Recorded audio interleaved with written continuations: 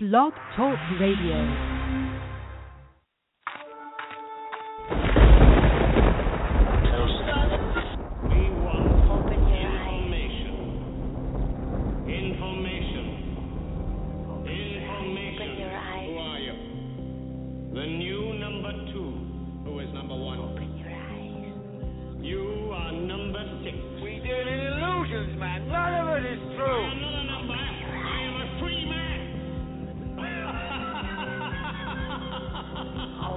You're beginning to believe the illusions. You're beginning to think that the tube is reality and that your own lives are unreal.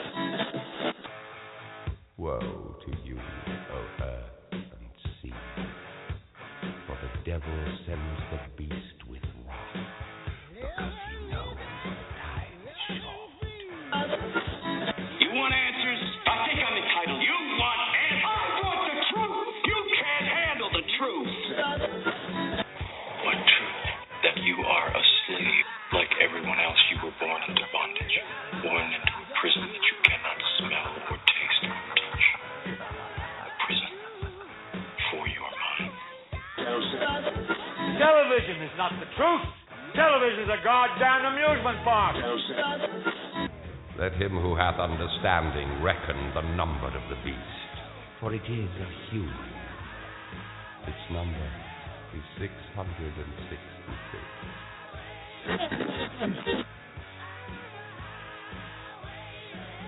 It is the world that has been pulled over your eyes to blind you from the truth. So turn off your television sets. Turn them off now. Turn them off right now. Turn them off and leave them off. Turn them off right in the middle of the sentence I'm speaking to you now. Turn them off.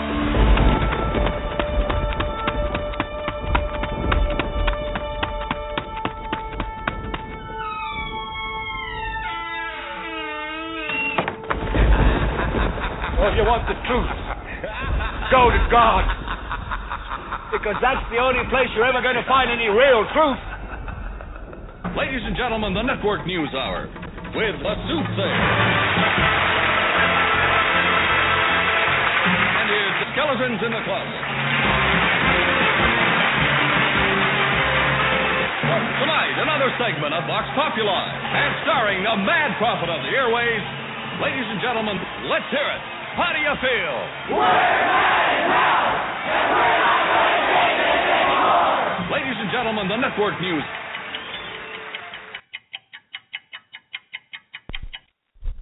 Oh, my goodness. God bless you, everybody. This is the Neptune Diaries, and I am J.D. Hopwood, your host for the next 2 hours. I am here to tell you that Jesus Christ is Lord. He is Lord of all. Your knee will bow. Every tongue will confess, and every knee will bow. Thank you, Father God, for sending Jesus to rescue your children. Thank you, Lord, so much. Thank you for all that you do in our lives. Father God, we come before you today. Lord, be with us. Be with us, Lord. Guide us, Lord. Let your will be done in our lives, Father God. We just come before you, Lord, and dedicate ourselves, Lord, our lives, our mouths, our words, our thoughts, our deeds, our actions, Father God. We just come before you. Hallelujah. You are worthy to be praised, Lord. Worthy is the Lamb. Lord, I just pray that you would just use this time to speak through me, Lord, that those with ears to hear and eyes to see, that they would just hear your truth, Lord. Lord, even if this is just for me and this is just time between me and you, that's fine. Lord, I love you. God bless us, Lord. Bless us, Lord. Bless us with your word. Bless us with your truth, Lord. Here we are, Lord. Here we are, Lord. Here I am. Here I am, Lord. Use us. Thank you, Jesus. Thank you, Father God. We ask these things, believe these things, and receive these things by the blood and in the name of Jesus, your precious Son. Hallelujah. Oh, my goodness, I am so pumped. I have to tell you, I'm so pumped.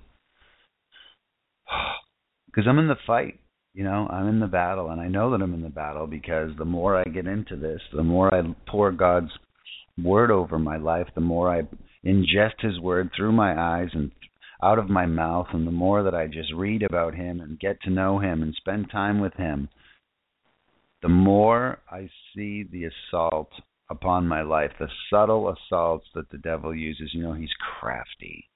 He's crafty. He likes to come back in, and he wants to find those cracks in your armor. Are you putting on the armor of God today? One of the things that I do on a daily basis, and I'm going to just do it again because it can't hurt, right? It can't hurt, is I pray. I pray through the Psalms, and I love doing it. Not only do I do a daily study, but I also have a very specific, ESPN-type highlight reel of the Psalms. I definitely start my day off saying, my Father, Father God, our Father which art in heaven, hallowed be thy name. Thy kingdom come, thy will be done in earth as it is in heaven. Give me this day my daily bread, and forgive me my debts as I forgive my debtors, and lead me not into temptation, but deliver me from evil. For thine is the kingdom and the power and the glory forever. That is Jesus's highlight film. That's the super prayer, if you will. That covers all the bases. But I love to go into the Psalms too. I like to go into Ephesians, where it says, let me be strong in you and in the power of your might. I like to take that, Ephesians 6. Let me put on the whole armor of God. Let my loins be girded with truth, boldly wearing the breastplate of righteousness, and continually shodding my feet with the preparation of the gospel of peace. And above all, I pray that I take with me the shield of faith, the helmet of salvation, and the sword of the Spirit, which is the word of God. Hallelujah. I ask that every day. Every day. Psalm 9, I will praise thee, O Lord, with my whole heart. I will show forth all thy marvelous works. So I roll through these things. The Psalms, they're phenomenal. I can't tell you that how much they have changed my life, pouring them over me continually, daily. Left to my own devices, people, I'm lost. I'm an animal. I'm doomed. There's no hope left to my own devices. So I have to get up every day and get right, align myself with the Lord and his plan for myself every day. Every day, his mercies are new every morning, Every day I get up and I do this. And the more I do it, the more I see the devil wants to get. He's out there roaring like a lion, seeking to devour whom he may, but he's also very subtle. He might not come to you roaring. The after effects might be the roar. You might hear it afterwards, but he might slip in through the cracks. Are you making sure that you've got the armor on? Are you flooding yourself with the word of God right now? Listen, it's going to cost everybody everything. If that's what Jesus said. It costs you everything. Everything. And that's fine. Listen, he warned as much. But if you want to go after him, it's going to mean everything. It's going to mean your family, your loved ones, everything, your friends, your job, your money. It could potentially be everything. The Lord might require you to give it all up, because he does, in fact, require you to give it all up. It's just how willing are you to let him? How fast do you want him to do his work? He's got a work to do in you. He's got a work to do in me. And I find myself digging my heels in. When I find myself digging my heels in, I'm getting better at recognizing it and immediately, not all the time. I'm certainly not batting 1,000, that's for sure. There are areas, but they're becoming more and more identifiable. The more I put the word in my life,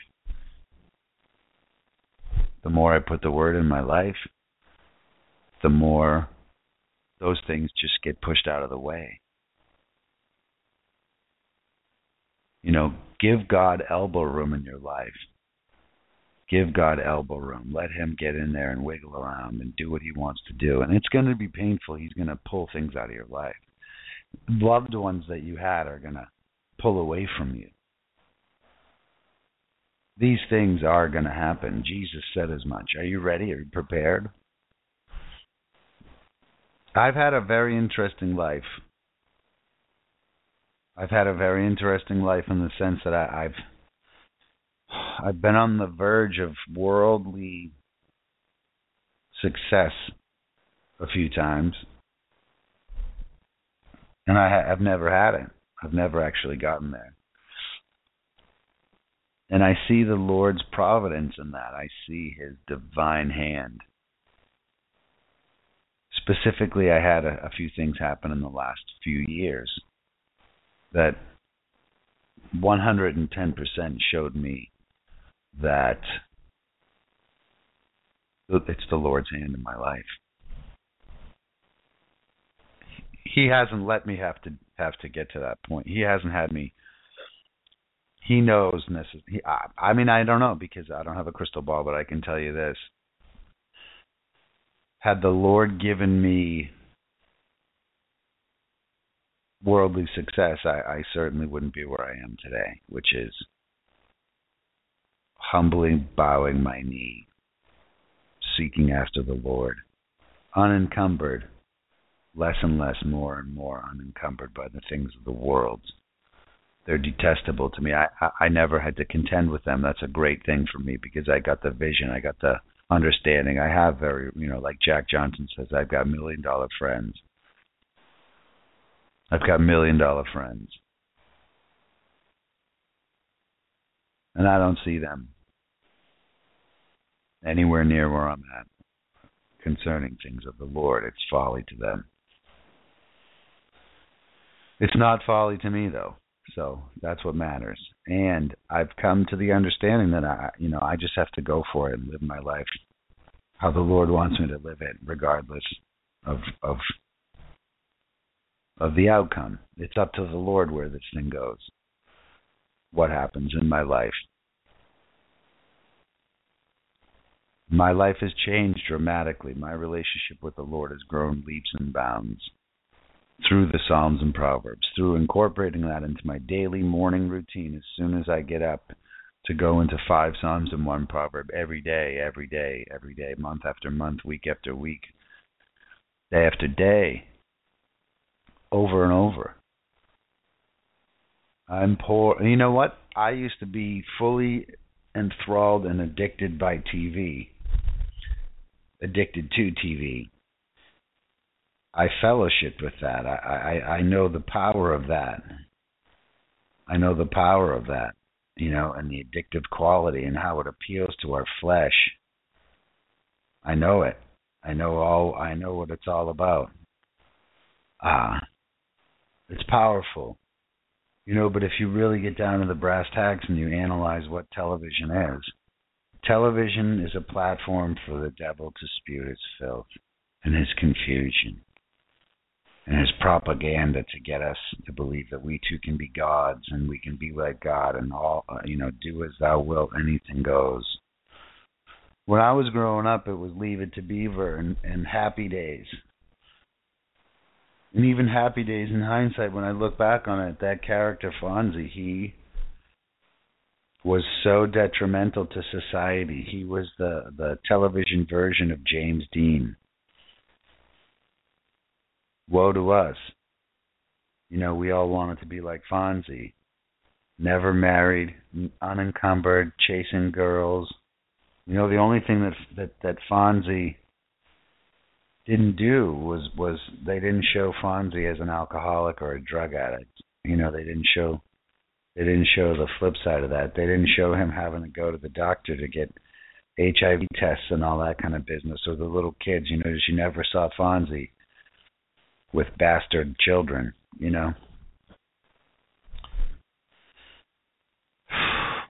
We are in a hot spot right now, everybody. We are in a hot spot. The world is coming apart at the seams, and I don't see people standing up as fast as I would hope. But I also do fully trust in the Lord. But I have to tell you, I look through the Bible and I read the things that Jesus said, and this rapture argument that everybody's all hot and bothered about, to me, it's the best thing ever. I think it's a wonderful thing that everybody's all up in arms about. Is there going to be a rapture, mid-trib, pre-trib, post-trib, whatever trib? I think it's great because you know what everybody's doing? They're keeping watch. That's causing everybody to keep watch.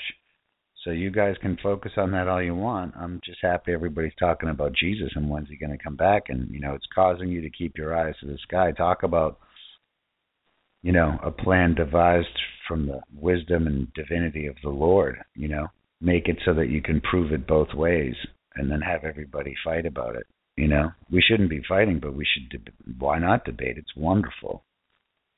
I've been swayed both time, so many times to both sides of pre-trib, post-trib, mid-trib, blah, blah, blah.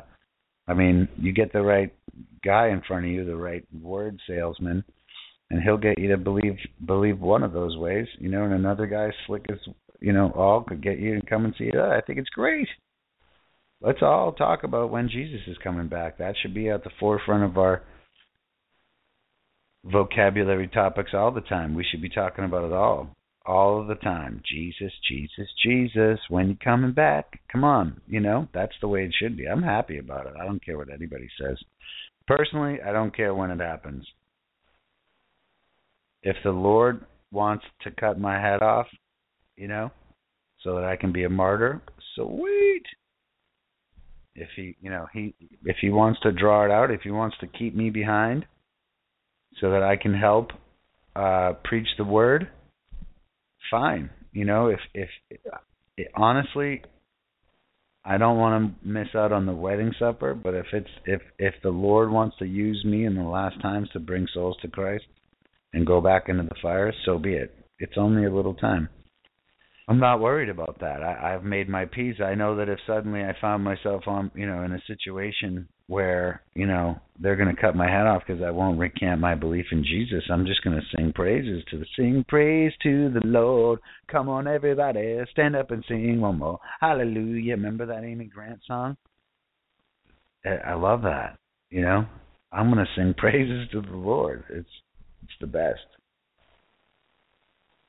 Listen, the devil and chasing after his ways and his lifestyle, it's so unfulfilling. It's so unfulfilling. Jesus and chasing after his lifestyle is very fulfilling. Very controversial, but it's very fulfilling.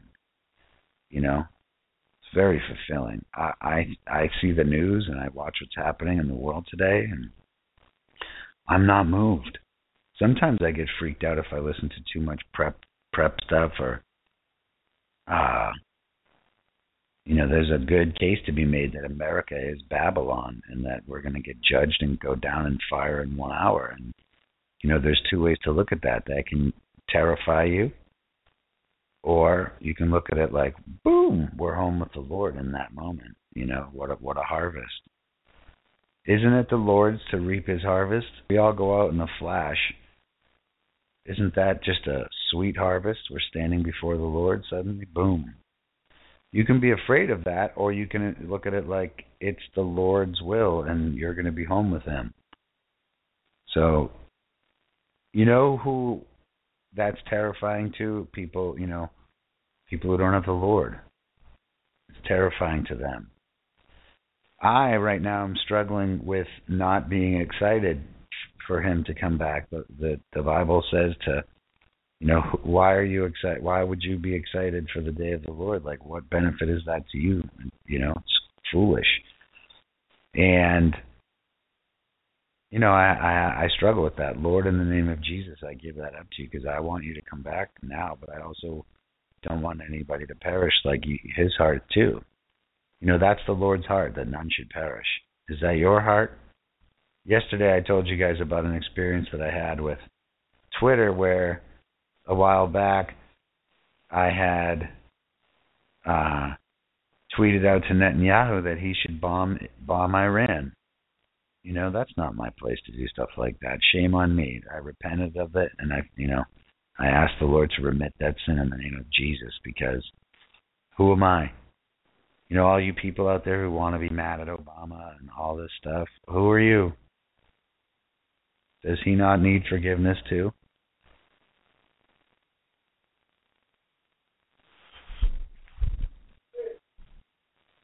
Does he not need forgiveness too? Does Obama not need forgiveness too? Did Jesus not die for him as well? Whatever purpose the Lord has for him, does he not deserve forgiveness just like you and me?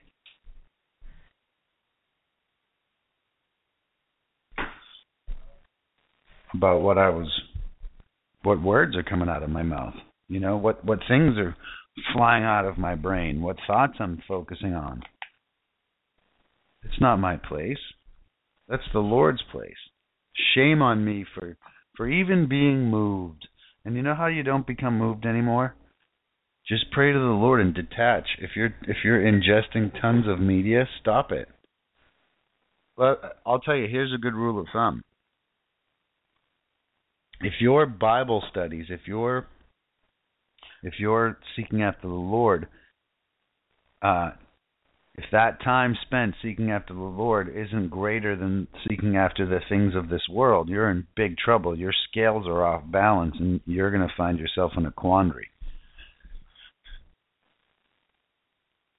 I want you to think about that. How much time are you spending chasing after the Lord, or how much time are you spending chasing after the things of this world? And I don't mean necessarily sinful things of this world, but I mean, obligations. And you can say, well, those are obligations and I have to fulfill them. And I'm telling you that there's two ways to look at things. How are you fulfilling your obligations? In a godly manner or in a worldly manner? What are your motives? Are you checking your motives constantly? Because everything that's not done with a pure motive for Jesus is going to get burned up. Are you storing your treasures up in heaven? Listen, I'm not preaching to you. I'm preaching to me. These are questions that I run through every day. Every day I run through these questions in my head. Am I doing enough? Am I doing enough? Am I on the path of the Lord? Am I in His will? Listen, I spent 40 years of my life tying myself up in knots, or letting myself be tied up in knots. However you want to look at it, I've been tied up in knots. I have been the story of the Israelites, the Jews, over and over again. That's been the story of my life. It's the exact same footprint. I have lived exactly like the Israelites over and over again. It's a push-pull, relationship. It's a tug of war, my will, the Lord's will. And I don't even necessarily do it on purpose, the tug of war stuff. Having to understand the division of the flesh and the spirit was a long process to come to that understanding. And not even from an intellectual standpoint, that I've always understood, of course there's a difference between your flesh and your spirit, but to really understand, do you really understand that your flesh literally is something that needs to be tamed? It is a wild beast in rebellion against the Creator, right? Your cage, your flesh cage, hates God. Yes, your flesh is corrupted and hates God. But you can redeem that through Jesus and chasing after His ways. You can bring this thing into submission. And it doesn't mean, you're going to, beat yourself and cut yourself and do all sorts of stuff like that. No. But I'll tell you what, once you start taking captive your thoughts to Christ, all of your thoughts, when you start arresting the patterns as soon as they start, when you start to be able to recognize the things that are triggers in your life that cause your mental brain to start flying down those sinful paths, when you learn how to stop and choose the Lord's path and see, when you actually see that, there's an awakening that happens. You suddenly understand, whoa, my spirit and my flesh are at war. It's not a joke. It's a literal thing. It's not a figurative, contemplative, let's think about this because it's just so deep. No, it is what it is. You have to take control of your thoughts. You have to subjugate your flesh through that process. How do you do that? Well, let me ask you this. How many hours of television are you watching? What what takes up be honest and do an inventory of, do a weekly thing of what you do every day and how you spend your time. And be honest, You can think, well, it's just impossible. You've built your life that way. You've built your life. You are solely responsible for time management for what you do with it. I don't care if it doesn't matter what your circumstances are. Mentally, you have time. There's a way that you can spend, even while you're fulfilling your obligations, you can spend your entire time with the Lord, doing the Lord's bidding through all that. There is a way. I'm sorry to tell you, I had somebody say to me the other day, you're telling me that everything is bad? And I said, pretty much, unfortunately, yes. And she said, well, what about these things? Seemingly they're Christian things. And I said, well, look at the fruit, look at the tree that it's coming from. What does that say to you? And listen, I have claimed that I've been a Christian my whole life, and I actually believe that I have been since I was 11 years old, I believe that the Lord took over when I asked Him into my heart way back then. It's been a bumpy road, and I've taken the reins back a million times and set my life off course, crashing over and over again.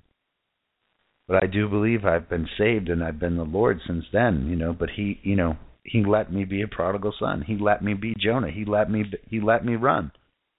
He's not going to mess with my free will, but I'm still His son, right? That guilt, that shame is something that the devil has leveraged against me to keep me from going back to my dad. And I don't care if you keep falling into the pits. You just got to keep crawling out, going home to Dad. He loves you. He's never going to stop loving you. He's going to discipline you. He might whip you, but He loves you. It's for your own good. I don't like getting beaten by the Lord. I don't like whippings and chastisement. But you know what? I'm a bull. When I decide to go off course, man, I'm a, bull in a china shop. I'm reckless. It's funny. Yesterday I was thinking about intros, this radio show, and I'm trying to get it out there, and you have to do stuff to make it interesting for people to tune in and listen and whatever. I mean, there's a million of us out here trying to do our thing, and I'm just trying to do what the Lord tells me. And for whatever reason, I got that song "Reckless Life" by Guns N' Roses in my mind because it's got an awesome beginning, and it's like driving and just like and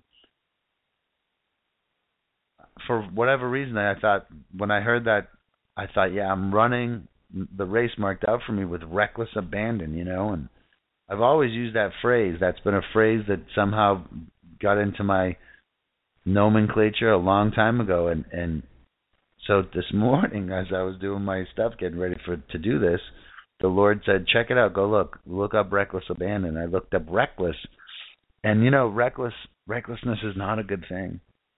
Even in the context of going after the Lord with reckless abandonment, being reckless is not something I want to be a part of. I want to be calculated. This takes precision to squeeze your butt through the eye of that needle, your big fat camel butt. It takes precision to get through that. I do not want to be reckless about anything to do with this. That's how I've lived my life, is recklessly. And I have the fruits to prove it. I've got reckless fruits. I don't want that. I don't want to be reckless. And when I started thinking about that, growing up, I grew, born in the 70s, growing up in that era, I got to see the aftermath of the 60s and what that played into the, heaviness and the 80s of the birth of heavy metal and all that other weird stuff, and then the 90s, and just I've watched it go downhill. I've watched the gender bending madness of it all, and growing up, they warned me, the Christian church, they warned me about rock and roll. They warned me about music. And it's pretty tough when the church is telling you something and your family's telling you something very different, and they're all taking part in the world. And, you're listening to songs day in and day out, Rolling Stones, Sympathy for the Devil, Highway to Hell, AC/DC, Van Halen. I mean, just all of it. Just all of it. You think, it's just somehow, some way, MTV and all that stuff, and just the media at large, and let's face it, it's appealing. It appeals to your flesh, which again hates God, right? So all that stuff is appealing. It's no wonder. It's no wonder it's appealing. Think about music. The Bible says that, Lucifer was he had all the instruments contained in him. He was he was the master of music. I mean, think about what's happening. Think about the lyrics that we don't even think about today.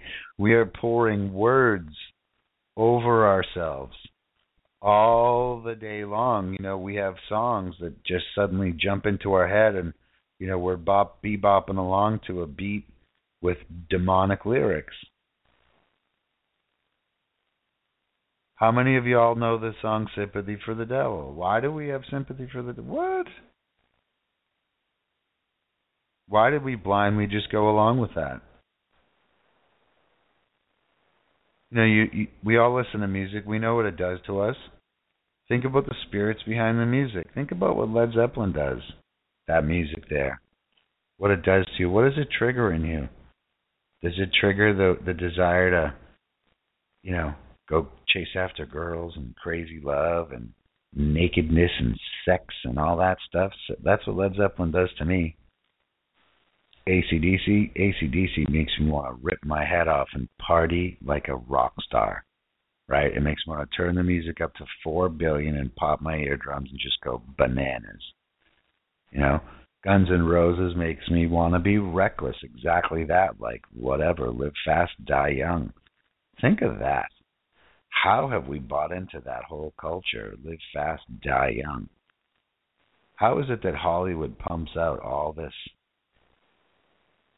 filth and we just watch? Mesmerized. Did y'all know that Hollywood actually is just showing us, it's all foreshadowing of what's to come? All these movies that we think are just benign, they're not. They're malignant.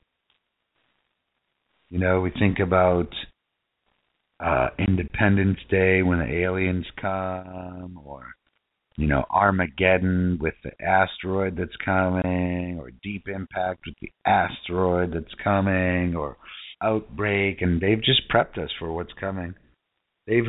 Listen, Hollywood is nothing more than a bunch of devil selfies.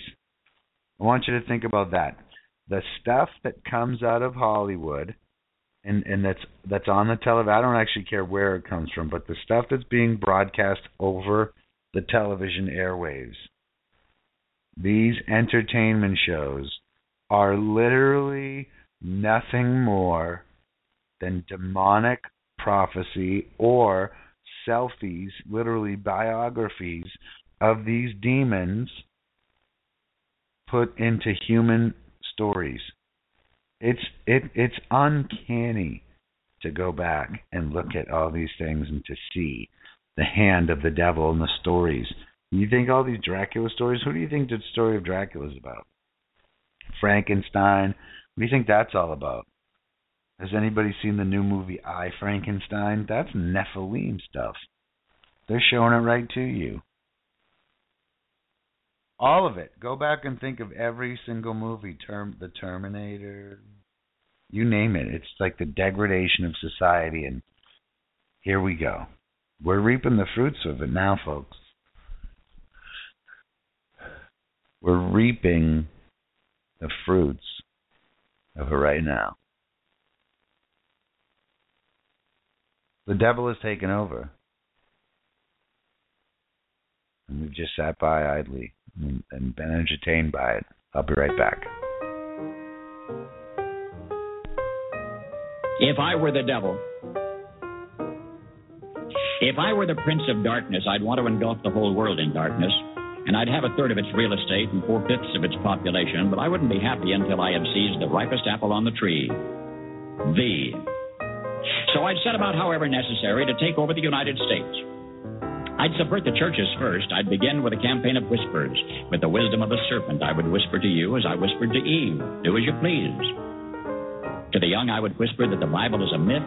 I would convince them that man created God instead of the other way around. I would confide that what's bad is good and what's good is square. And the old I would teach to pray after me, Our Father, which art in Washington. And then I'd get organized. I'd educate authors in how to make lurid literature exciting so that anything else would appear dull and uninteresting. I'd threaten TV with dirtier movies and vice versa. I'd peddle narcotics to whom I could. I'd sell alcohol to ladies and gentlemen of distinction. I'd tranquilize the rest with pills.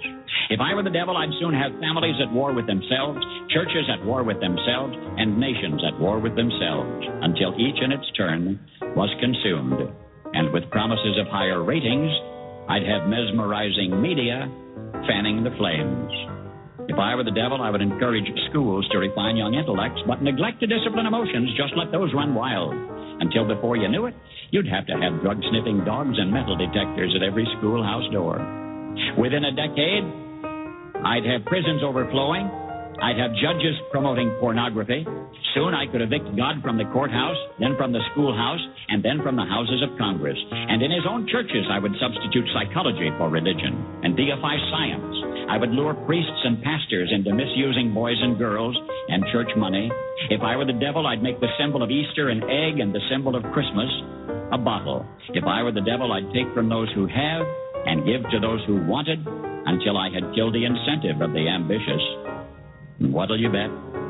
I couldn't get whole states to promote gambling as the way to get rich. I would caution against extremes in hard work, in patriotism, in moral conduct. I would convince the young that marriage is old-fashioned, that swinging is more fun, that what you see on TV is the way to be. And thus I could undress you in public, and I could lure you into bed with diseases for which there is no cure. In other words, if I were the devil, I'd just keep right on doing what he's doing. Paul Harvey.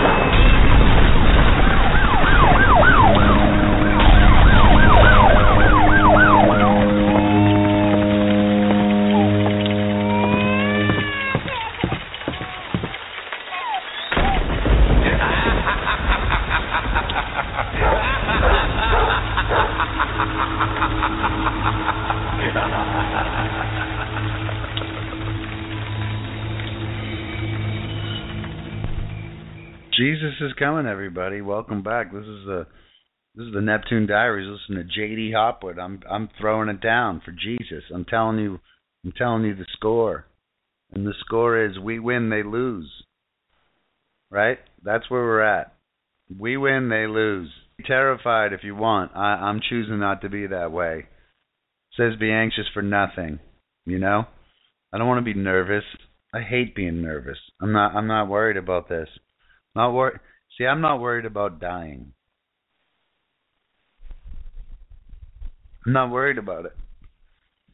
And once that's off the table, once you actually just get to that point where you're not worried about dying, then you can be free to not worry about a lot of stuff and be freed up to get into the things of the Lord. When you're not worried about your assets anymore, your money or your homes or your clothing, when that stuff becomes irrelevant to you, that's a good spot for the Lord to come in and start doing his work. Do you care about your shoes? Do you care about the name that's on the brand of shirt that you wear or the pants that you wear? Do you think about the brand names of stuff? Do you? It's time we got to be honest with ourselves, you know. For me, it's time for me to be honest with myself.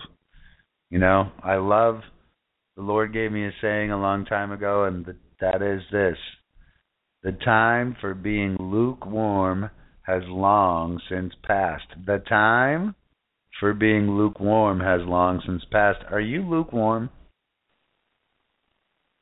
Are you? Because listen, I'm on fire and I still feel lukewarm. You get it? I'm on fire and I still feel lukewarm. I haven't even scratched the surface of this relationship with the Lord. You know? We've all been driving a Pinto or a little Hyundai, you know? And I mean figuratively, right? But the relationship with the Lord is, in fact, you know, it's unbelievable. It's not some crappy little ride. It's the best. It's the most unbelievable ride ever. And it's a smooth ride. You might go over bumpy terrain, but I'll tell you what. Ride with the Lord, let Him drive. That's what we got to do. We got to stop. You know what it is? Here's the deal. What I find with me is my ego is massive. I have a monster ego. And my ego wants to get in the way, and it wants to tell me things, and it wants to take offense, and it wants to be upset with people, and it wants to be mad, and it wants to take other people's problems and make them my own, and just this, that, and the other thing, and none of that works. My ego is a madman. You know, we all worry about aging and how we look when we check ourselves out in the mirror. I live in South Beach, and I laugh because I watch people walk down the street all the time, and they always, and I've been guilty of this too, ha ha ha, but they check themselves out in the cars. And I'm telling you, some of these girls and some of the guys, they literally will check themselves out in every reflection they can find. So if there's 10 cars parked right out in front of my apartment, they will they will walk down the street and turn themselves to check themselves out in the reflection of every possible reflection that they can find. It's unbelievable. Are you concerned with that stuff? Let's do an exercise right now. I want you to think about standing before the Lord.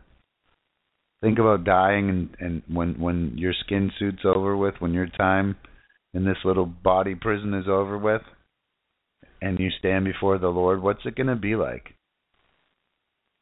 Have you thought about how that's going to be? What you're going to say when He says, "Give me an account of your time. Let's go over it." I know lots of people who just don't think about that stuff. They don't want to think about that stuff. Why? Because it terrifies them, and rightly so. It should terrify you.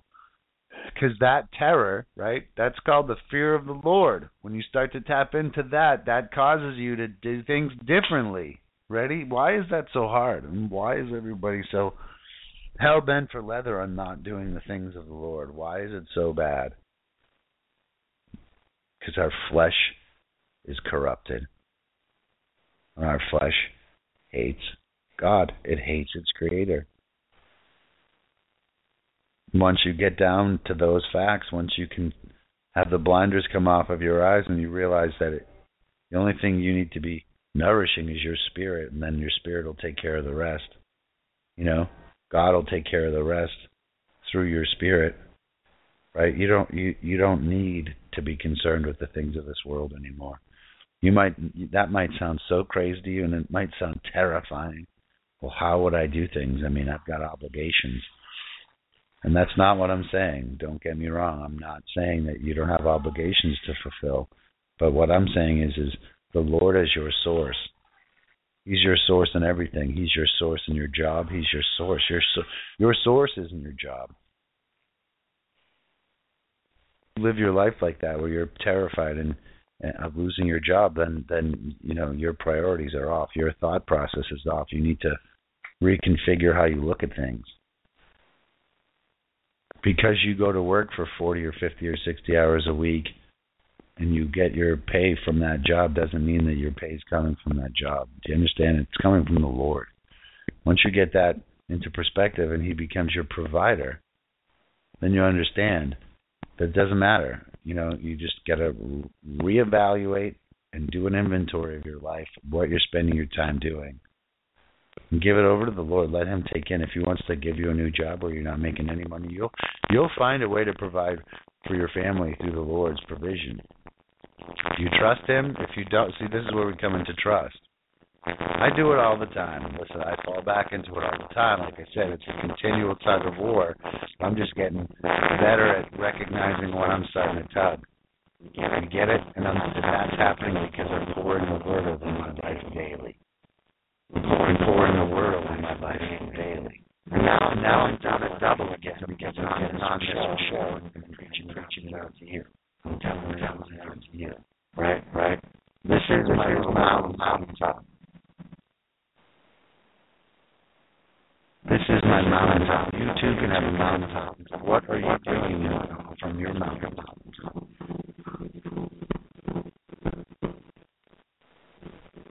You know what flipped me out was contemplating how little I've prayed for my loved ones. How little I've spent time praying for my mom and my brothers and sisters. And the Bible says I'm supposed to pray for even my enemies, right? What am I doing with my time? Am I watching TV? Am I thinking about the Patriots? Am I thinking about the foolish things of this world? Is that what I'm thinking about? This morning I had something interesting happen in my time with the Lord. I was at Proverbs 15. And Proverbs 15 verse 14 says, "The heart of him that hath understanding seeketh knowledge, but the mouth of fools feedeth on foolishness." I'll read it again. Proverbs 15 verse 14 says that the heart of him that hath understanding seeketh knowledge, but the mouth of fools feedeth on foolishness. Now think about that. I want you to roll that around in your brain for a minute, right? Are you seeking knowledge? Does your heart crave knowledge? And what kind of knowledge? Does your heart crave knowledge? Are you digging the knowledge from the fruit of the tree of knowledge, or are you going after the fruit from the tree of life? What is it? What kind of knowledge are you seeking? So that's part A. Part B, the mouth of fools feedeth on foolishness. What's your mouth feeding on? What does that mean? Foolishness, mouth feeding on foolishness. I'll tell you what it means. What words are coming out of your mouth? What words? Are you talking about the latest movie, the latest television show? Are you trying to convince people that they got to spend 2 weeks of their life watching a television show called Breaking Bad or whatever it is that they're pushing these days? Lost? Yeah. Push Lost on people. That's awesome. What are you doing? What foolishness is coming out of your mouth? Do you know more about Derek Jeter and the New York Yankees or whoever it may be than you do about Jesus and the disciples? Do you? Is your mouth feeding on foolishness? Huh? Do you know more about the current culture and the world and all that than you know about the Bible? Just asking. This was a brutal thing that I had to go through myself. When it dawned on me that I knew more about Family Guy and about Stewie Griffin, and I could quote more of Stewie's lines than I could Jesus's, I knew that I had gone astray. I knew that I was off the path, right? When I realized that I knew more episodes of Law and Order than I did the Bible, I knew I was off the mark. My path was crooked. right? When finally I got honest with myself and realized, and it's not even that I got honest with myself. The Lord scared me, is what it boils down to. He frightened me, right?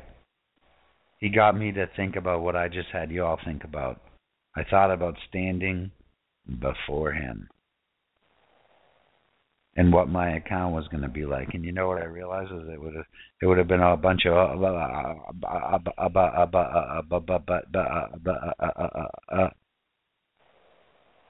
and I'm not talking about getting in through the gates. I'm in through the gate. I'm talking about once you got your ticket, what'd you do after that? Did you go around trying to get other people to get their tickets and telling them the truth? You know, being a Christian is like knowing that something terrible is going to happen, but you just don't know exactly when, and that people need to prepare for it. But you know, they don't see it because we're like frogs in a pot, and the world's getting worse incrementally. And we're so inundated with it we don't even see it. But it's a rough path we're on. You know, the world hates us. We are not from here. We are strangers in a strange land. How are you living your life? Are you fellowshipping with the world? I did. Forever. I tried to live on the fence. There is no fence. Ha ha ha. That's a lie of the devil. There's no fence. There's no fence. There's a clear dividing line, and you're either on one side or the other. If you try to straddle it, you get cut in half and you die. There is no fence. We don't live in a gray world. We live in a black and white world. A good and an evil world. A holy and an evil world. Take your pick. Which world do you want to live in? You know, we're jars of clay. What are you holding inside of your jar? What spirits are inside of your jar? Are you trying to cram the Holy Spirit in with demonic spirits? Woo, woo, woo. Am I preaching? I'm preaching to myself. Don't get me wrong. Believe me, I'm preaching to myself. I have areas in my life I need to deal with immediately. I need to let the Lord. I need to turn Him over. I'm keeping my sin ever before the Lord, like Psalm 51 says. He knows about it, believe me. Do you understand? You might have resentments that you just seemingly can't get over. Keep giving them to the Lord. You might have addictions that you can't get over. Keep bringing them to the Lord. You might have areas of sin where the demonic stronghold has gotten a hold of you. Keep giving it over to the Lord. You might feel like a cheap hypocrite having to do it over and over again. But you know what? One of these days, that thorn's gonna get removed, because you went like an old lady and begged the judge over and over again. Are you begging the Lord for your freedom? Now listen, I can hear the arguments now about grace and Jesus did it all on the cross. Yes, He did. Yes, He did. Amen. Thank you, Jesus. You've got a race to run. You've got a cross to carry. I'm not saying anything different than that's in the Bible. Repentance isn't a once-in-a-lifetime thing. It's a daily thing. The world is tempting, I'll tell you. It really is. And you know, we have abdicated our authority. We've rolled over. We're playing dead. Well, that time is over. You need to stand up. You need to get one of the problems is that people don't understand the weapons of our warfare because they're not reading the Bible. Think about the virgin story, people. Think about the virgin story. You know, do you have oil in your lamp? How do I get oil? How do I get oil? You read the Bible. You read the Bible. You get in time with prayer with the Lord. You know, that's where you get your oil. Where do you go to buy your oil? It's in the Word of God. Go get it. Go buy it. How serious are you? Do you think about this stuff ever? Do you ever contemplate 666 number of the beast and how it's upon us? Listen, I'm so in-ground, and I don't even, it's so silly to even talk about that in my mind because I'm so played out. Like, I so totally see it. It's here. How long is it going to be before they force you to do something with your biometrics, where they link you and your little system to the phone, your little skin suit and your little DNA trail, your little marker? They're going to force you. Do you think the world's going to get on without cell phones? How many Christians do you know out there that are going to finagle away, okaying it for themselves to be marked with the word, my family has to eat. Surely the Lord understands. No, man, it's you who don't understand. Your family needs to eat the word of God, and if so be it, if that's the Lord's lot for you in your life, and you're going to be a martyr, better to be a martyr for a moment than burn in hell for eternity. Martyrdom is for a moment. Hell is for eternity. Think about that one. Oh, I can't stand to see little Sally suffer. Well, for eternity or for a moment, take your pick, because it's going to be one or the other. You who have families and loved ones and all this business, all you who are so concerned about saving your life down here, your little temporary skin suit, don't worry about that. Don't worry about that. The Lord's got that covered. He's got that. He's not worried. Why are you? The Lord's not worried. Why are you? It's going to get worse.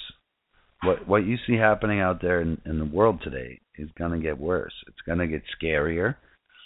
Freakier things are going to start happening. You're going to start seeing supernatural. You're going to start seeing the veil being literally torn so that we can see into the spiritual realm. Everything that was hidden is going to be brought to light. Think about that. We're living in those days when everything that's been hidden is going to be brought to life. Imagine that. All the sins of the people, the government's exposed. Maybe that means that we're going to literally see into the sins of the past and into the sins of the world,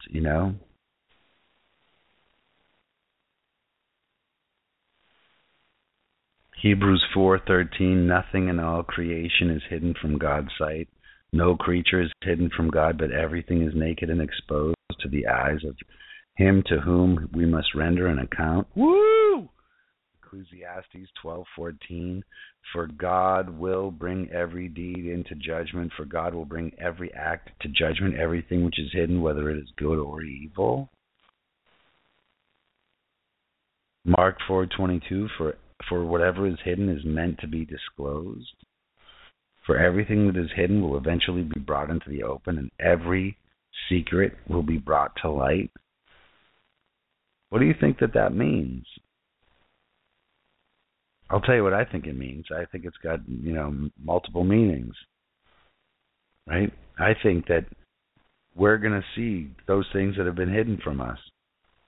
Somehow, some way, we can't, our spiritual eyes got blinded. After the garden, when we were expelled, or however, whenever it happened, our eyes do not see into the spiritual anymore. Whether it's because they've been hiding from us or we just can't see it, I do not know. But I do believe that in these end times, there will come a point when we will see all. We'll see it all, and men's hearts will fail them for fear. I think that this CERN thing has the potential to not only become if you will, it'll magnetize the earth and start sucking meteors and comets and asteroids towards us, but it also has the potential to totally be the key that's going to unlock the pit. I'm a guy who can believe in anything.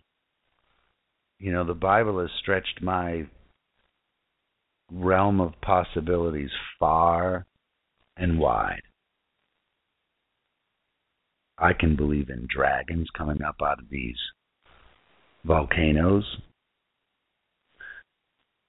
Oh, I can see it all.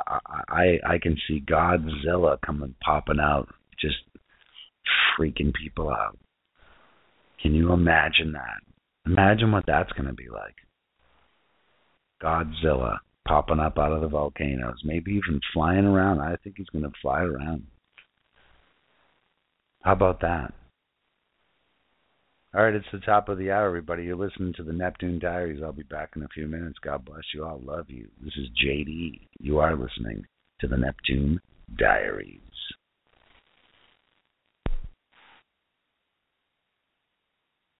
Ladies and gentlemen, let's hear it. How do you feel? We're mad in hell, and we're not going to take this anymore. Ladies and gentlemen, the Network News Hour with Sybil the Soothsayer. Jim Webbing, and here sits the Emma's Truth Department. Miss Matahari and her skeletons in the closet. Tonight, another segment of Vox Populi. And starring the mad prophet of the airways, Howard Beale.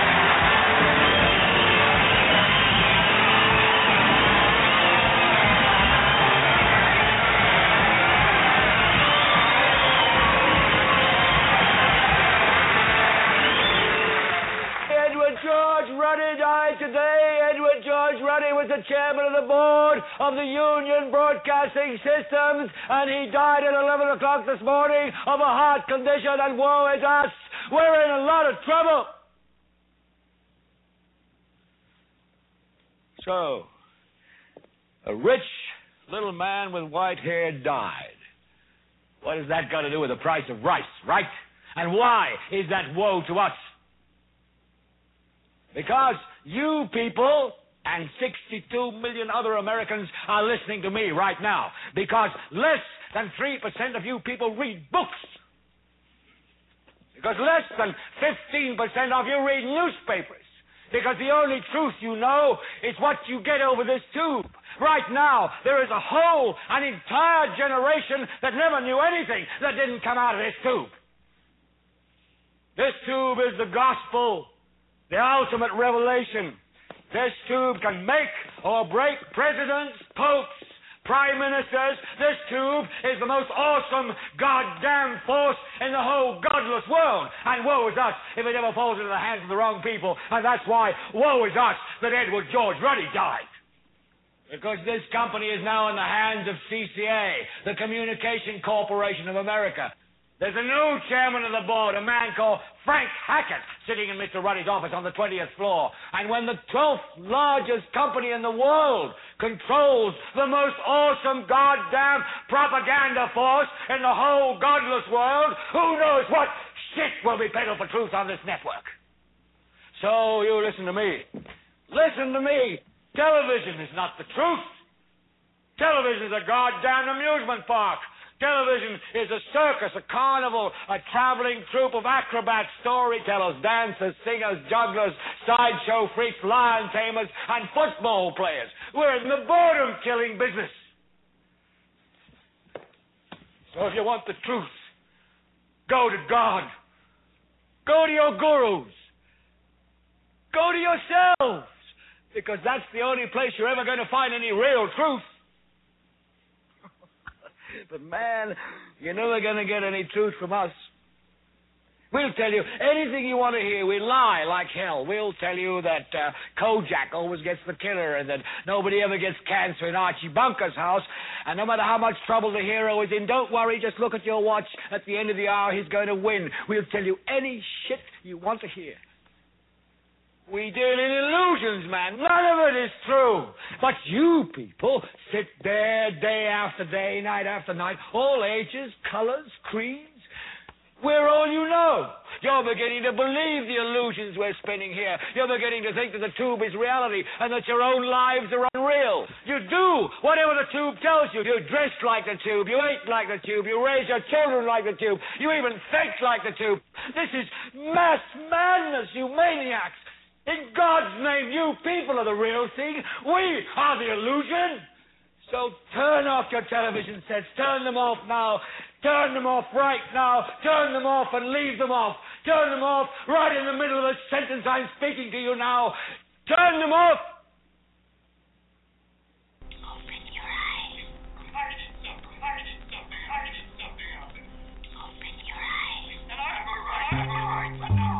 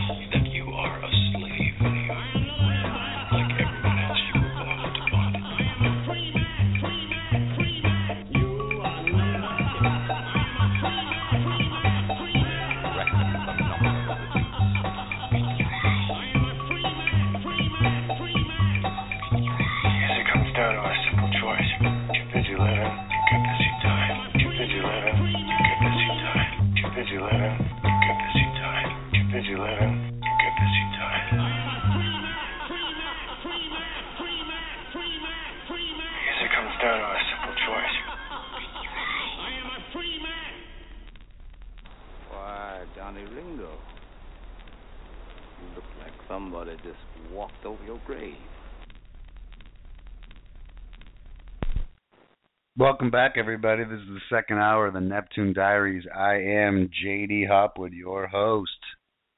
Praise the Lord. Are you psyched for Jesus? I just want to know that. Are you psyched for Jesus? I am psyched for Jesus. I am so happy and grateful and just wonderfully blessed that the Lord has chosen to reel me back in and given me eyes to see and ears to hear at this critical time. It's a critical time, you know? For such a time as this. Are you ready? Are you prepared for such a time as this? Are you prepared? I can tell you that I'm prepared on many levels, but I'm fully ill prepared when it comes to the physical, because I'm one of these people who is hand to mouth. You know, I don't have money. I don't have any money, you know, which is a great thing for me. You know, I don't mind that. You know what I mean? I just don't. I don't bother with worrying about it anymore. You know, and that believe me, that stress wants to pop up and get into my mind that I don't have enough, but I do. I do have enough. I have more than enough, actually. I have more than enough. And I believe, honest, and it may be, you know, people will say I'm naive to believe this, but I just believe that the Lord's going to take care of me. There's nothing guaranteed at all of where you're going to be when things break down, if we're even going to be here. You know, and believe me, if I had money, right, if I had resources, I would certainly allocate that, some of that to prepping, just for pure safety's sake, you know, if something happens where the water goes down or whatever. But at the same time, you know, I don't have that. So I have learned to accept the Lord's provision. And listen, that's been the story of my life. I've traveled the world and been in the middle of nowhere with no money and had to get home. And I mean like halfway around the world and the Lord somehow strung it together for me. So I'm not, and I believe in miracles too. So believe me, I think that the Lord, if you're into His plan for your life, if you're in the center of His will, if His will is being done in your life as it is in heaven, then you're going to be taken care of, aren't you? I believe it. Praise the Lord, I believe it. I believe that He has got me in His hands, you know, and I believe that I you know what? Here's the desire of my heart in these moments, in these dwindling minutes of humanity and human history as we know it. Here's the desire of my heart, is that I'm useful for the Lord, right? That I'm not a hindrance to His plans, right? And as a matter of fact, more than I don't want to be a hindrance. I want to be I want to be part of it. I want to be the kid in class who's raising his hand right now, going, oh, me, pick me.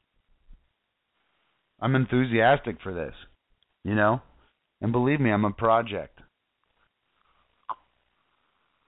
I'm a project for the Lord.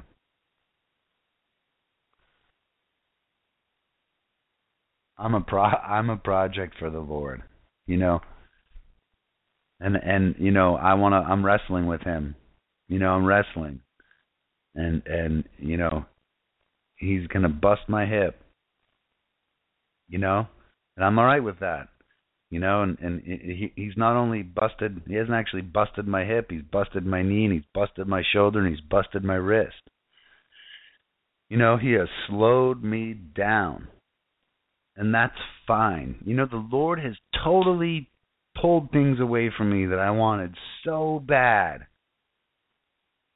Oh, success, worldly success. I wanted it so bad. I chased after it. Negative. Not for you. I've got other things for you.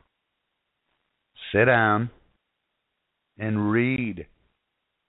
You know, I used to dread going into my closet, you know, and because the Lord His presence is just overwhelming, and I've felt hypocritical more times than I like to share.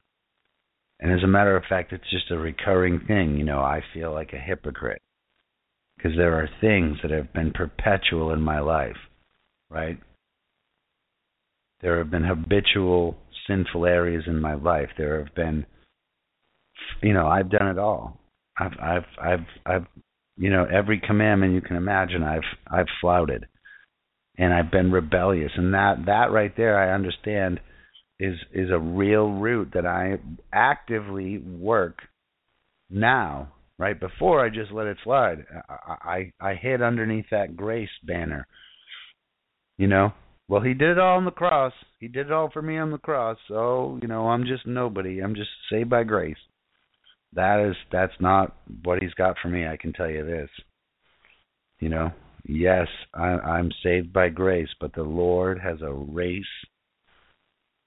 a very specific path, and people that He wants to heal through you and through me and through all of us who have Jesus as our Lord and Savior. You know, there was a movie when I was growing up called The Blues Brothers with John Belushi and Dan Aykroyd. And these were these two hellion guys, you know, that somehow got on a mission from God. And, you know, whatever you want to take from that movie, I remember a line from it. And they're like, he goes, "We're on a mission from God." And, you know, they were unstoppable. Are you on a mission from God? And if so, do you know what the mission is? Because how can you be on a mission from God if you don't know this? I know that my mission from God in this moment is to know God and to make Him known. Right? To know God and to make Him known. In this moment, know God, make Him known. I'm going to make mistakes along the way. That's for sure. And, you know, I reserve the right to change my mind. If I somehow get on a tear and, you know, it's off track, fine. The Lord will bring me back. He's faithful to snap me back into shape. You know, I reserve the right to fall down and make mistakes, but I'm still going to keep going after the Lord. And as long as I keep Jesus as my central focus, okay, and I measure everything by Him and what it is, I should be all right. If you're struggling with perpetual stuff, keep struggling, right? Keep struggling at rooting that stuff out of your life. Never give up. That's the trick. Never give up. There's a saying in the rooms of Alcoholics Anonymous is let go and let God. And it might take you a while to understand that, but just let go. Let go of your stuff. Be honest with the Lord about what you're struggling with. He's faithful to finish what He has started. You never know, the thing that you're struggling with might be that very thing that keeps you coming before the Lord. How about that? And I'm not trying to give you any kind of blank checks for sin, but I'm just saying if you're struggling and it keeps you coming before the Lord, maybe the Lord's using that. People have a hard time believing that the Lord can use terrible stuff. Well, it's very clear if you read the Bible. The Lord uses terrible stuff to chastise His children. The Lord can use horrific circumstances and, all sorts of things, even getting your head cut off, right? If you listen, I'm a Christian who believes that, everything happens and the Lord's in control. I'm just a little bit player in this whole thing, and if I let Him give me my cues and what to do, I'll be all right. And if part of that is being on stage and being a martyr, okay. I'm not afraid anymore. I'm not afraid to live my life for the Lord. I'm not ashamed. And the devil wants to come up and take it from you. He wants to take it from me. He wants to screw us up, If you read the book, if you read God's Word, and you go and you really get into it, it's going to take over. The Lord's going to take over. If you let Him, He will. Let Him. That's the trick. The struggle to let Him. It's a daily struggle. At least it is for me. It's a daily struggle to keep my flesh under submission to the Word. Daily struggle. My flesh is reckless. Yesterday I told you, or today I told you, that the Lord sort of slapped me around about the recklessness part. This is a big deal for me because it's all the way down to the Lord wants to be in your life, and He wants to make all your decisions for you. He wants you to take every decision that you make. He wants you to hold it to a standard, because that's the path right there, and that's the surefire way to not be led astray in anything. Just to let the Lord. One of the things, if you look at Jesus' life, is He answered everything with the words of God. People would ask Him a question, and He would answer it with biblical, He would answer it with Scripture. That's what I'm striving for my life to be. I told you the other day that I got upset out in Miami Beach because some guy was driving, inappropriately, and it seemed like he was playing games, and I lost my cool with him. And before, that would have haunted me all day long. Like, I would have been mad, thinking about fighting this person or whatever. I didn't think like that. I like I said, I had repented by the time I was crossing the street. My life in God is growing because I'm being consumed with the Word. Are you consumed with the Word?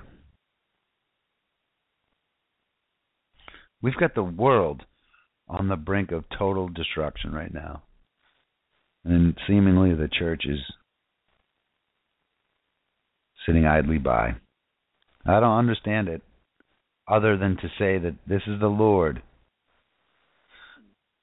This is the Lord. If you go to a guy named Steve Quayle, Steve, SteveQuayle, SteveQuayle.com, he gives you He's sort of the prophetic Drudge Report, right?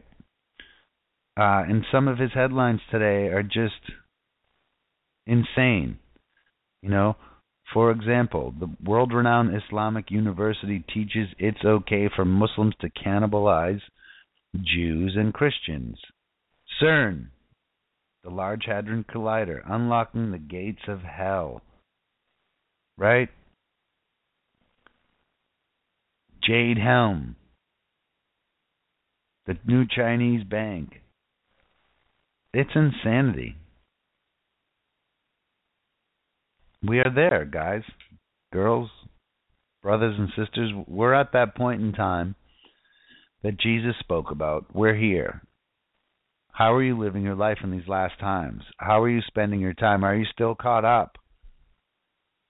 Going from your sleep box to your traveling box to your work box, back to your traveling box, back to your sleep box, and that repetitive pattern of the foundations that Nimrod laid out there. You know, this is the pattern of Nimrod. Everybody lives in this pattern set up by Nimrod. Work, feed into the system, work, depend, work. This is how it is. No, it is not. Break out of your boxes. Understand that your 401k doesn't mean anything. It's not part of God's bank account for you. It's just not. I'm sorry. You can argue all you want. You can sit here and you can tell me I'm wrong all you want. You can be upset. You're wasting your time. You're wasting your time. I don't think there's time left at all. If I thought that there was some time left to play games, I would start another business and try to do something and, make some money and, do some other ministry type thing. But I don't think there's time. The last creative project that I worked on, the Lord pulled out from underneath my feet. And he said, nope, there's not enough time. You need to completely go at this with all you have.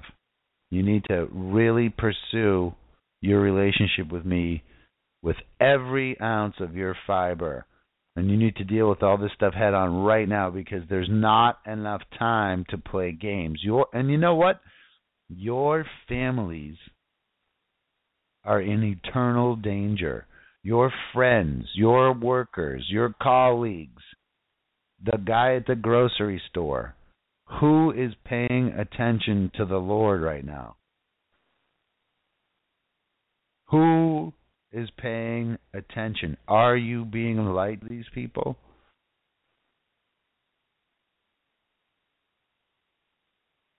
People talk about how in the end times, in the latter days, God's going to pour out His Spirit. And I would love to see that. I really would. What I'm starting to understand about the Bible is that a lot of people have misinterpreted it. And a lot of us bought their interpretations. And it wasn't really until I grabbed the Bible and shed my preconceived notions of people, of what they had told me, their versions of what God said. I stopped doing that now.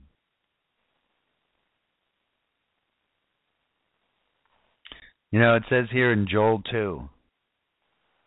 Let's start at verse 28. And it shall come to pass afterward that I will pour out my Spirit upon all flesh, and your sons and your daughters shall prophesy, and your old men shall dream dreams. Your young men shall see visions. Right? The Lord says He will pour out His Spirit upon all flesh. Right? Are you letting Him pour His Spirit out on you? Because that's what's happening to me in these last days.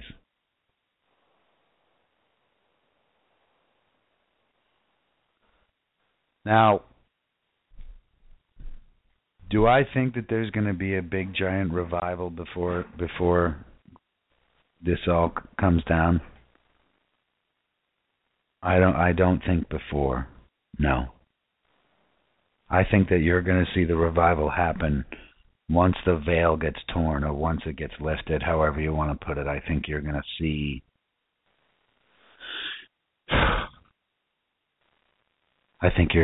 that's when I really believe you're going to see revival break out. Unfortunately, the church needs proof. We need some visible proof that's going to compete with the visible proof that the world and the king of this world is throwing out there right now. I don't think we're here yet. I think, listen, when the Lord makes himself known, we're all going to know. There's not going to be any doubt about it. Especially the Christians. It's going to be so clear. There's not going to be any question as to what or who's doing what. Now, I have my own ideas and opinions. I don't necessarily know the timeline or when it's going to happen, but I certainly do believe that the rapture is going to be just totally poo-pooed by the world and by the media as a nothing, right? And whether or not aliens show up or some kind of very weird deception happens on the heels of that, I don't even necessarily know that that's going to happen like that. I certainly could see it happening where the rapture happens and the devil gets totally flipped out and manifests in the visible. And if the rapture means, that the church is taken out of the way and the Holy Spirit is not here, I don't really see how that's possible, that the Lord's going to remove his Holy Spirit, because then how would people, once the day of the Lord happens and people, are getting saved, how does that happen without the Holy Spirit? That seems to me a contradiction, and it would be impossible. So I don't think that the one that is holding back the devil, the restrainer, I don't think that that's the Holy Spirit. I don't think that at all. I think that's maybe an angel. That's maybe an angel. Maybe that's the one who holds the key, who's coming down to open the bottomless pit. Maybe that's the one, What I do know is this. Are you even thinking about these things? Is your interest piqued?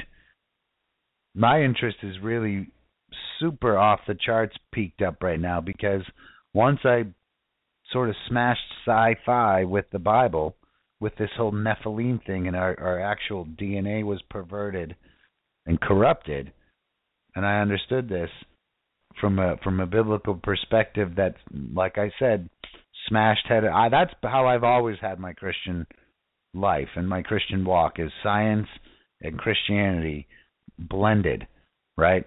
Definitely not out of a biblical perspective. Outside of a biblical perspective, I have forced science to bend and say Jesus is Lord. And you know what? It all makes sense to me. People want to run around and say Big Bang and blah, blah, blah, whatever. And I laugh because, let me ask you a question. When the Lord said, let there be light, do you not think that there was a Big Bang? I mean,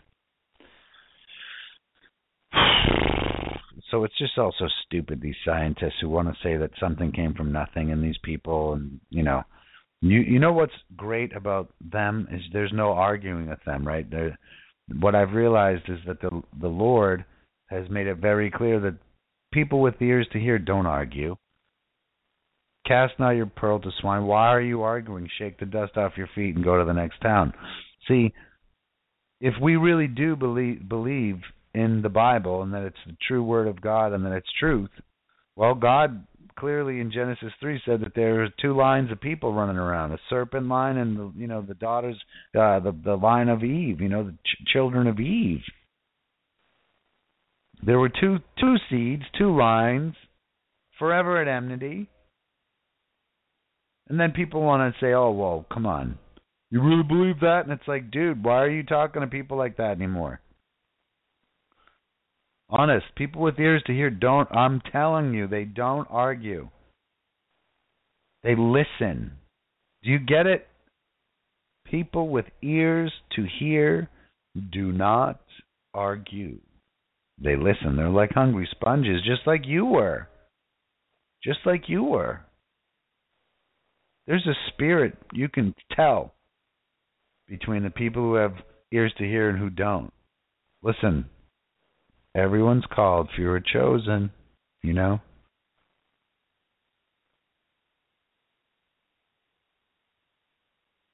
Few choose to be chosen. That's how I sort of see it all. Few people choose to be chosen. That's the only way I can reconcile this thing, you know? The time, space, continuum, and all that. I have to believe that God, outside of time, saw that I was going to choose him, so he chose me, right? God loves us so much. It's just ridiculous. Sometimes I can't even wrap my little brain around how much he loves us. You know, his tolerance, his patience. You want to talk about somebody who's running a race with patience? God is literally so patient with me. I can't even tell you. Thank you, Lord, for being so patient with me. Lord, forgive me for being so stubborn so many times, Father God. Help me to be sensitive to the areas that you want me to clean up and deal with. And Lord, I just turn over my life to you consistently, daily, Lord. Here it is. Lord, help me to cry out to you 3 times a day like Isaiah did. Lord, help me to be like Daniel. Lord, help me to just get into you 3 times a day. Once is not enough. It's time to put everything aside. It's time to chase after the Lord, you know? It's time to chase after the Lord with our whole hearts, with our whole lives. It's time to chase after the Lord because the time is short. Time is short. It's time to change our ways. It's time to put down the television. You know, it's time to take an honest inventory before it's too late. Because, you know, there's a time that's going to come to a close. There's a time that's going to be over. The door's going to shut. Seek the Lord while he may be found. Are you doing that? Are you doing that? Are you seeking the Lord while he may be found? I'm trying to with all of my heart, with all of my spirit, with all of my soul. I'll be right back. This is the Neptune Diaries.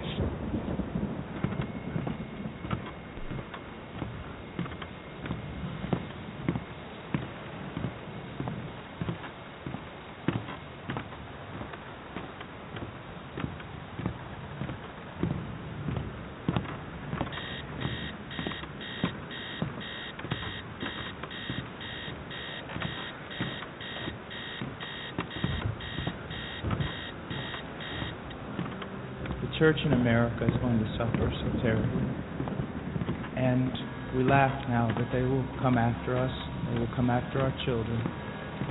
They will close the net around us while we are playing soccer mom and soccer dad.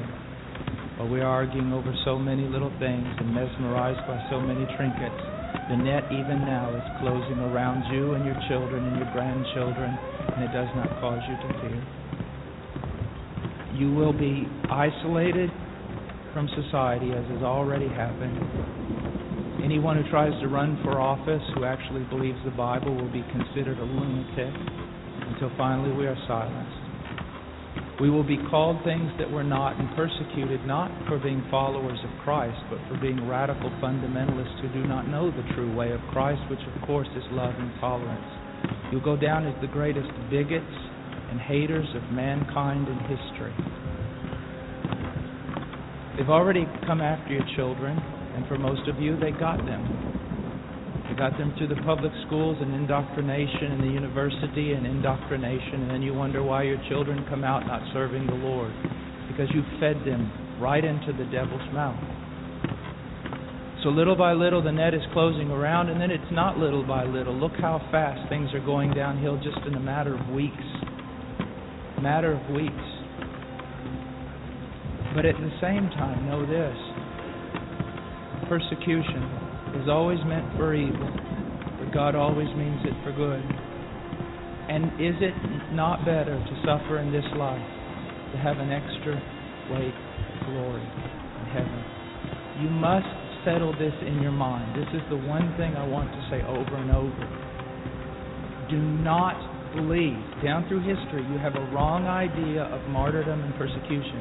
You think that these men were persecuted and martyred for their sincere faith in Jesus Christ.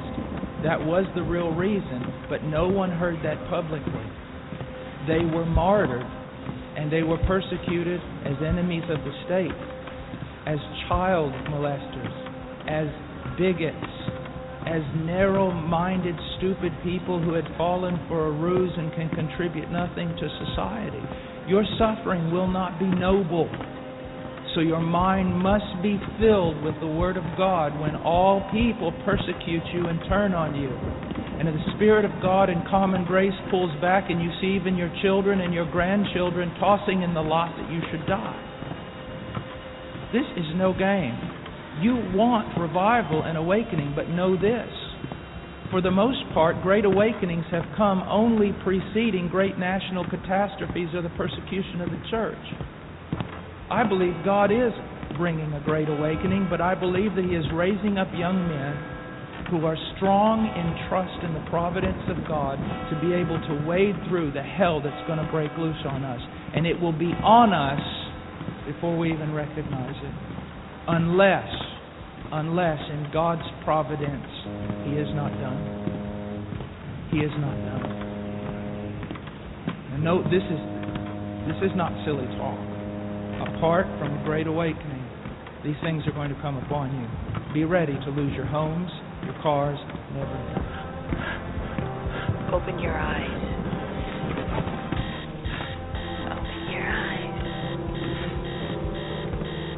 David, open your eyes.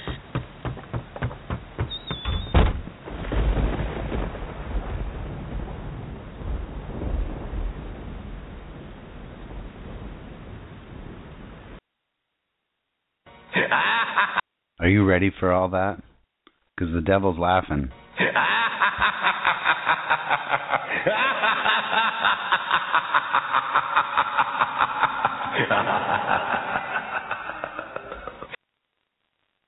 The devil's laughing. Are you standing idly by? Are you ready? Are you prepared?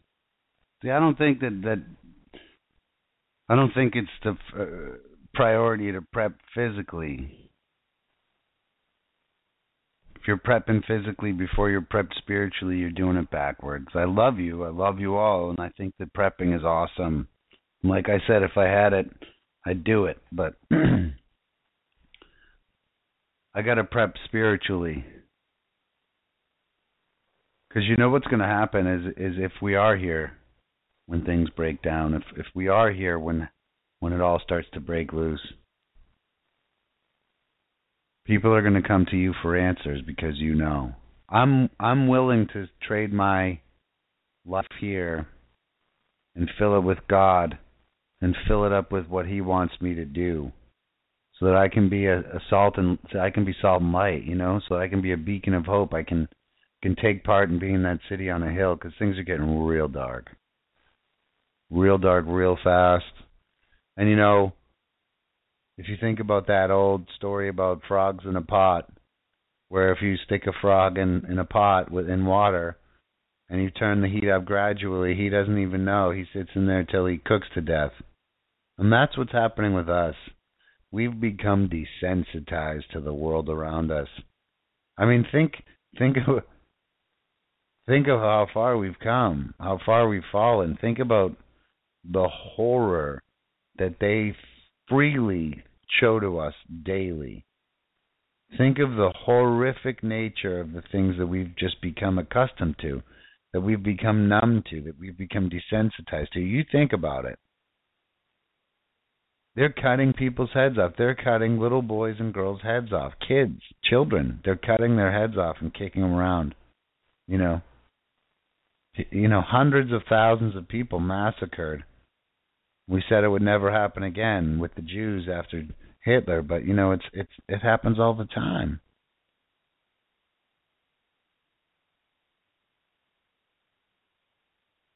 It happens all the time. If you think about it, where the Bible talks about the devil being cast down and woe to us because the time is short, because the devil knows his time is short, so he sends the beast with wrath. We're there. We're right at this point. We're right here. Go check out some other people's ministries like Jonathan Wright, Jonathan Matthew Wright. The Code Searcher. He's got a YouTube channel, Code Searcher. Check that stuff out. It'll blow your mind. The Lord is literally sounding all the alarms right now. He's got the Bible code stuff. He's got blood moons. He's got eclipses. He's got wars and rumors of wars in Israel and all that stuff. I mean, what else needs to happen for people to wake up? More importantly, why isn't the church woken up? Oh.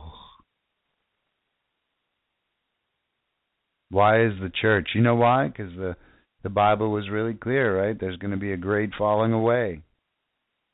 Some people say that means, that the rapture.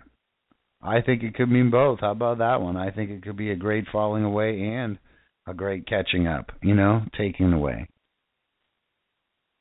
Whatever,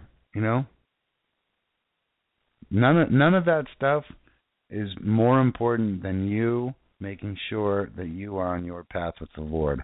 The rapture and the Antichrist and all that stuff takes a back seat to you praying continually that you are considered worthy to escape these things, right?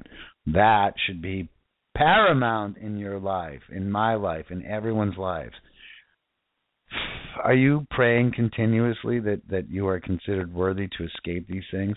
Oh, Lord, Father God, we just come before you right now. Lord, we help us to pray continuously that we be counted worthy to escape these things that are coming, Father God.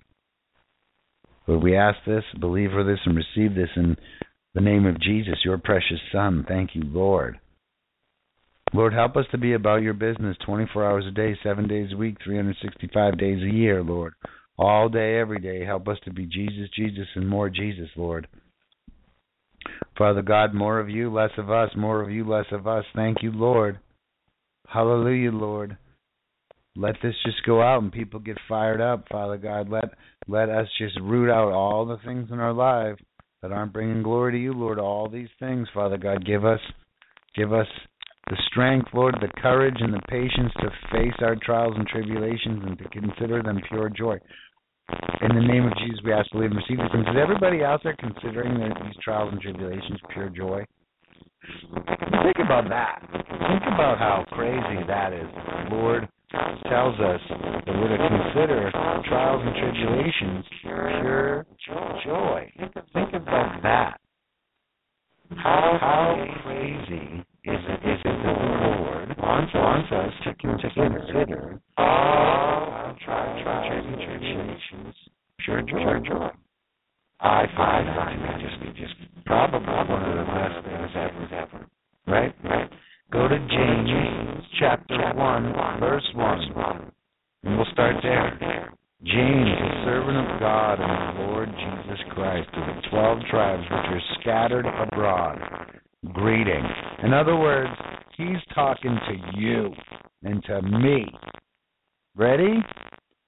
Verse 2. My brethren, count it all joy when ye fall into diverse temptations, knowing this, that the trying of your faith worketh patience. But let patience have her perfect work, that ye may be perfect and entire, wanting nothing.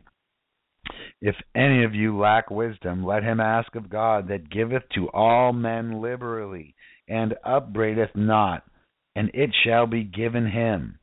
But let him ask in faith, nothing wavering. For he that wavereth is like a wave of the sea, driven but with the wind and tossed. For let not that man think that he shall receive anything of the Lord. A double-minded man is unstable in all his ways. Are you a double-minded man or woman? Woo! He's talking right to me. He's cutting me right now. He's breaking my bones right now. Trust that. But ready?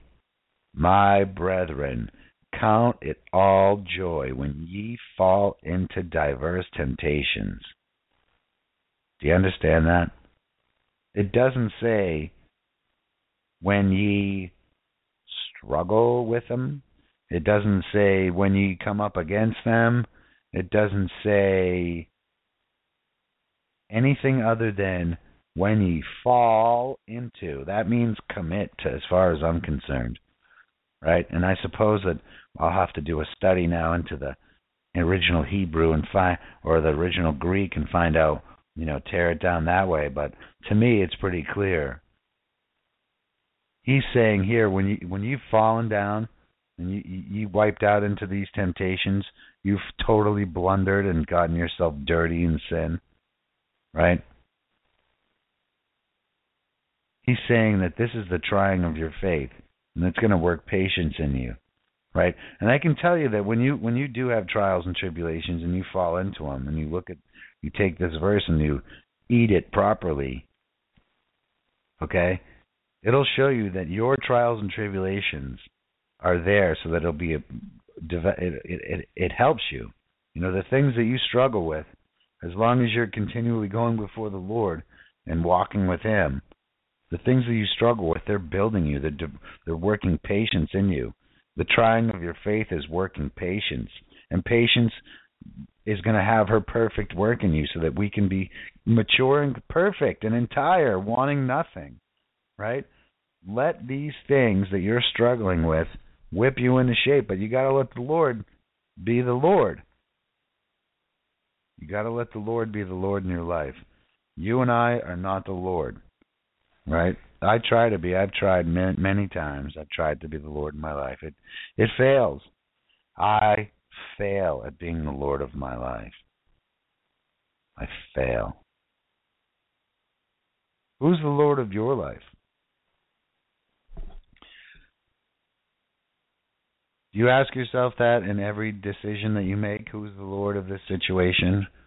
Remember that trinket bracelet that was running around? What would Jesus do? WWJD. That's actually a wonderful way to live your life. What would Jesus do, in all things? Jesus wouldn't have hollered the F-bomb at the guy who was driving like a jerk the other day. I don't think he would have. I don't think Jesus would have been ready to fight that guy and commit violence against him, right? My flesh was ready to, but, my flesh was ready to. And I have to keep that at the forefront, that I am in a battle, not against flesh and blood, but against principalities and, what caused my flesh to be corrupted? It was principalities and spirits of dark, all that stuff. That's what caused my flesh to go corrupted. And I understand, I understand, we are our own worst enemy. That pursuit to become like God. Think about it. Think about all the people that today have already gone and sat in front of a mirror for a couple hours and looked at their muscles and fantasized about their muscles, I bet you if you did a study right now and you looked at the numbers of when fitness gyms, right, when fitness gyms became all the fad, right, there used to be only the YMCA. And then, when I was growing up, you could go work out at the YMCA. And then there slowly became health clubs and stuff like that. And then it just went crazy. I bet you any amount of money. Well, I don't have any, so I won't bet you anything. But I would venture that if you go do the roof, somebody does. I'm not going to do it. But if you go, someone goes and does the research on fitness, on when the fitness boom happened, I bet you'll see a direct correlation to homosexuality with the fitness boom. Right? People went and stood in front of mirrors and fantasized about their own bodies. What do you think that does? Let me ask everybody out there a question. What do you think that masturbation does? I bet you, if you did a poll amongst the gay population in America, they would all tell you that they've been big-time masturbators since they were children. I bet you, no, I won't bet. I venture that would be a provable thing. That everybody, because it just makes perfect sense. Ready? Do some simple math. 2 + 2 = what? 4. Do some math. You sit there and you touch your private parts that gives you the most pleasurable feeling imaginable, and you do it over and over again, and you're putting that before your eyes. And it's no wonder.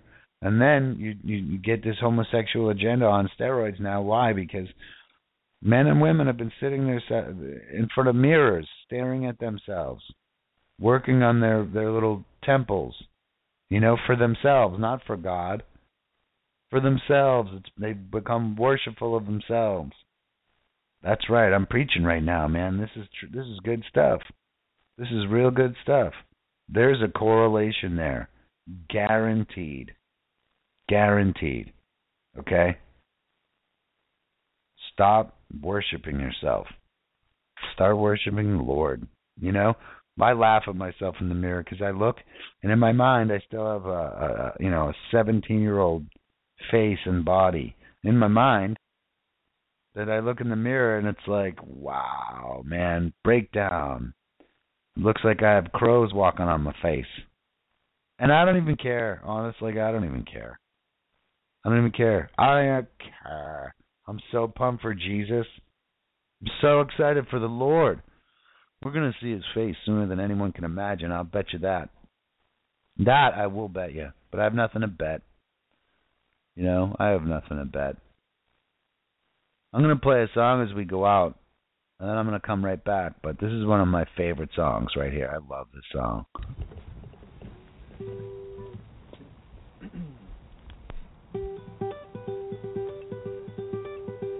Your love is like radiant diamonds bursting inside us.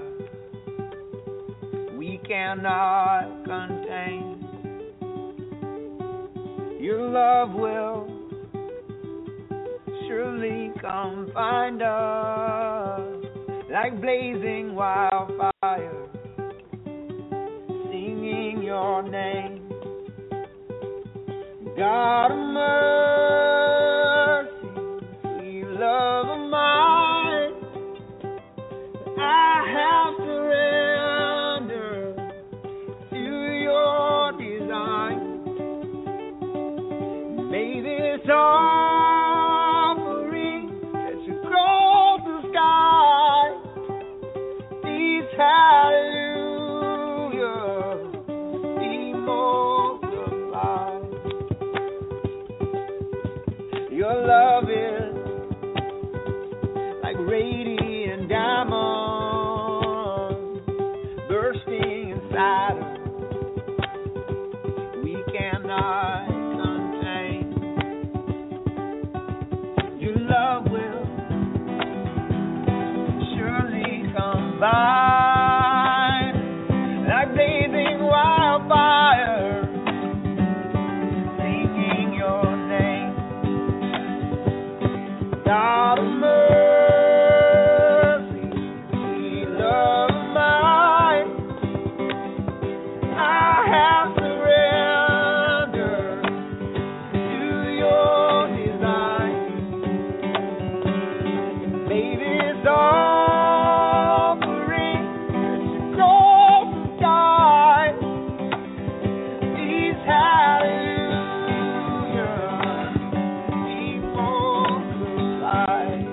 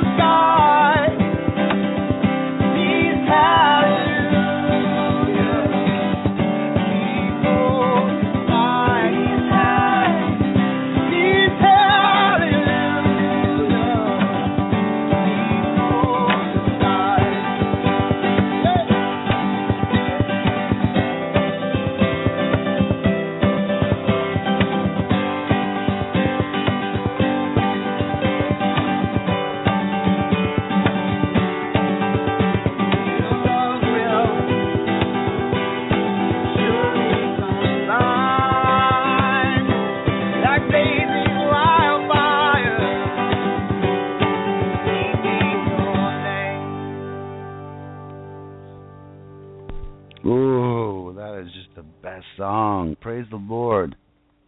God of mercy, sweet love of mine, we have surrendered to your design. Have you surrendered to the Lord's design in your life?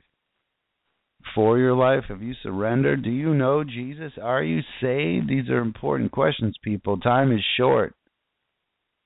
You know, I love all these people out there doing these videos and getting out there doing their thing, taking their time to do this because it's important.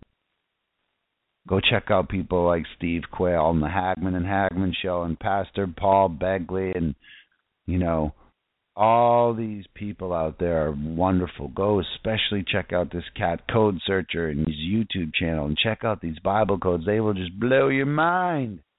Get out there. And if you haven't found Jesus yet, if you haven't asked him into your heart, get alone with the Lord. Go do it now. Get alone with the Lord and cry out to him and say, Lord, I accept your forgiveness. I accept what Jesus did. I accept his gift to me, Lord, that you died for me. Father, thank you for sending him. Accept his gift. Get right with the Lord. Get right with the Lord. Change your mind about everything. Repent. Change your mind. Change your mind. Change your ways. Let the Lord lead you. God is good. His mercy endures forever. Guys, I'll see you guys tomorrow. Do me a favor. Listen to this song and do what it says. Lay your stuff down. God bless you. I love you. I'll see you tomorrow. Seriously, come down. Lay it down, baby. Love you guys. God bless you. Come down to the river. Come and let yourself in. Make good on a promise. Never hurt again. If you're lost and loaded, you're broken down. Bring all of your trouble. Come lay them down. All you sinners and the weak at heart. All you helpless on the boulevard. Wherever you are now, whatever evil you found, bring all of your trouble. Come lay them down. We're all tied to the same old fading, finding shelter, things we know. We're all dirty, like corrupted small towns. Bring our trouble, bring our trouble. Lay them down.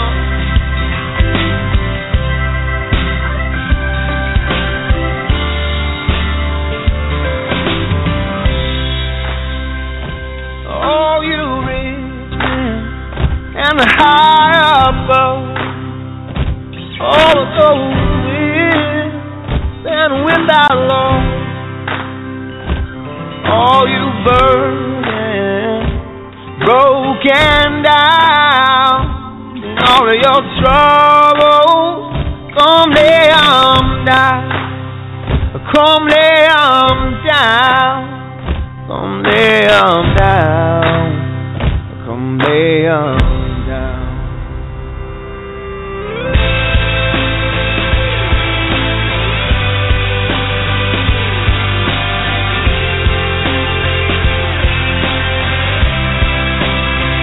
Come lay 'em down. Come all you brothers. Come lay 'em down. Come all you heavy. Come lay 'em down. Bring all your burdens. Come lay 'em down. Just lay 'em down. Come lay 'em down. Come all you brothers. Come lay 'em down. Come all you heavy. Come lay 'em down. Bring all your burdens. Come lay 'em down. Just lay 'em down. Come lay 'em down. Come lay 'em down. Come lay 'em down.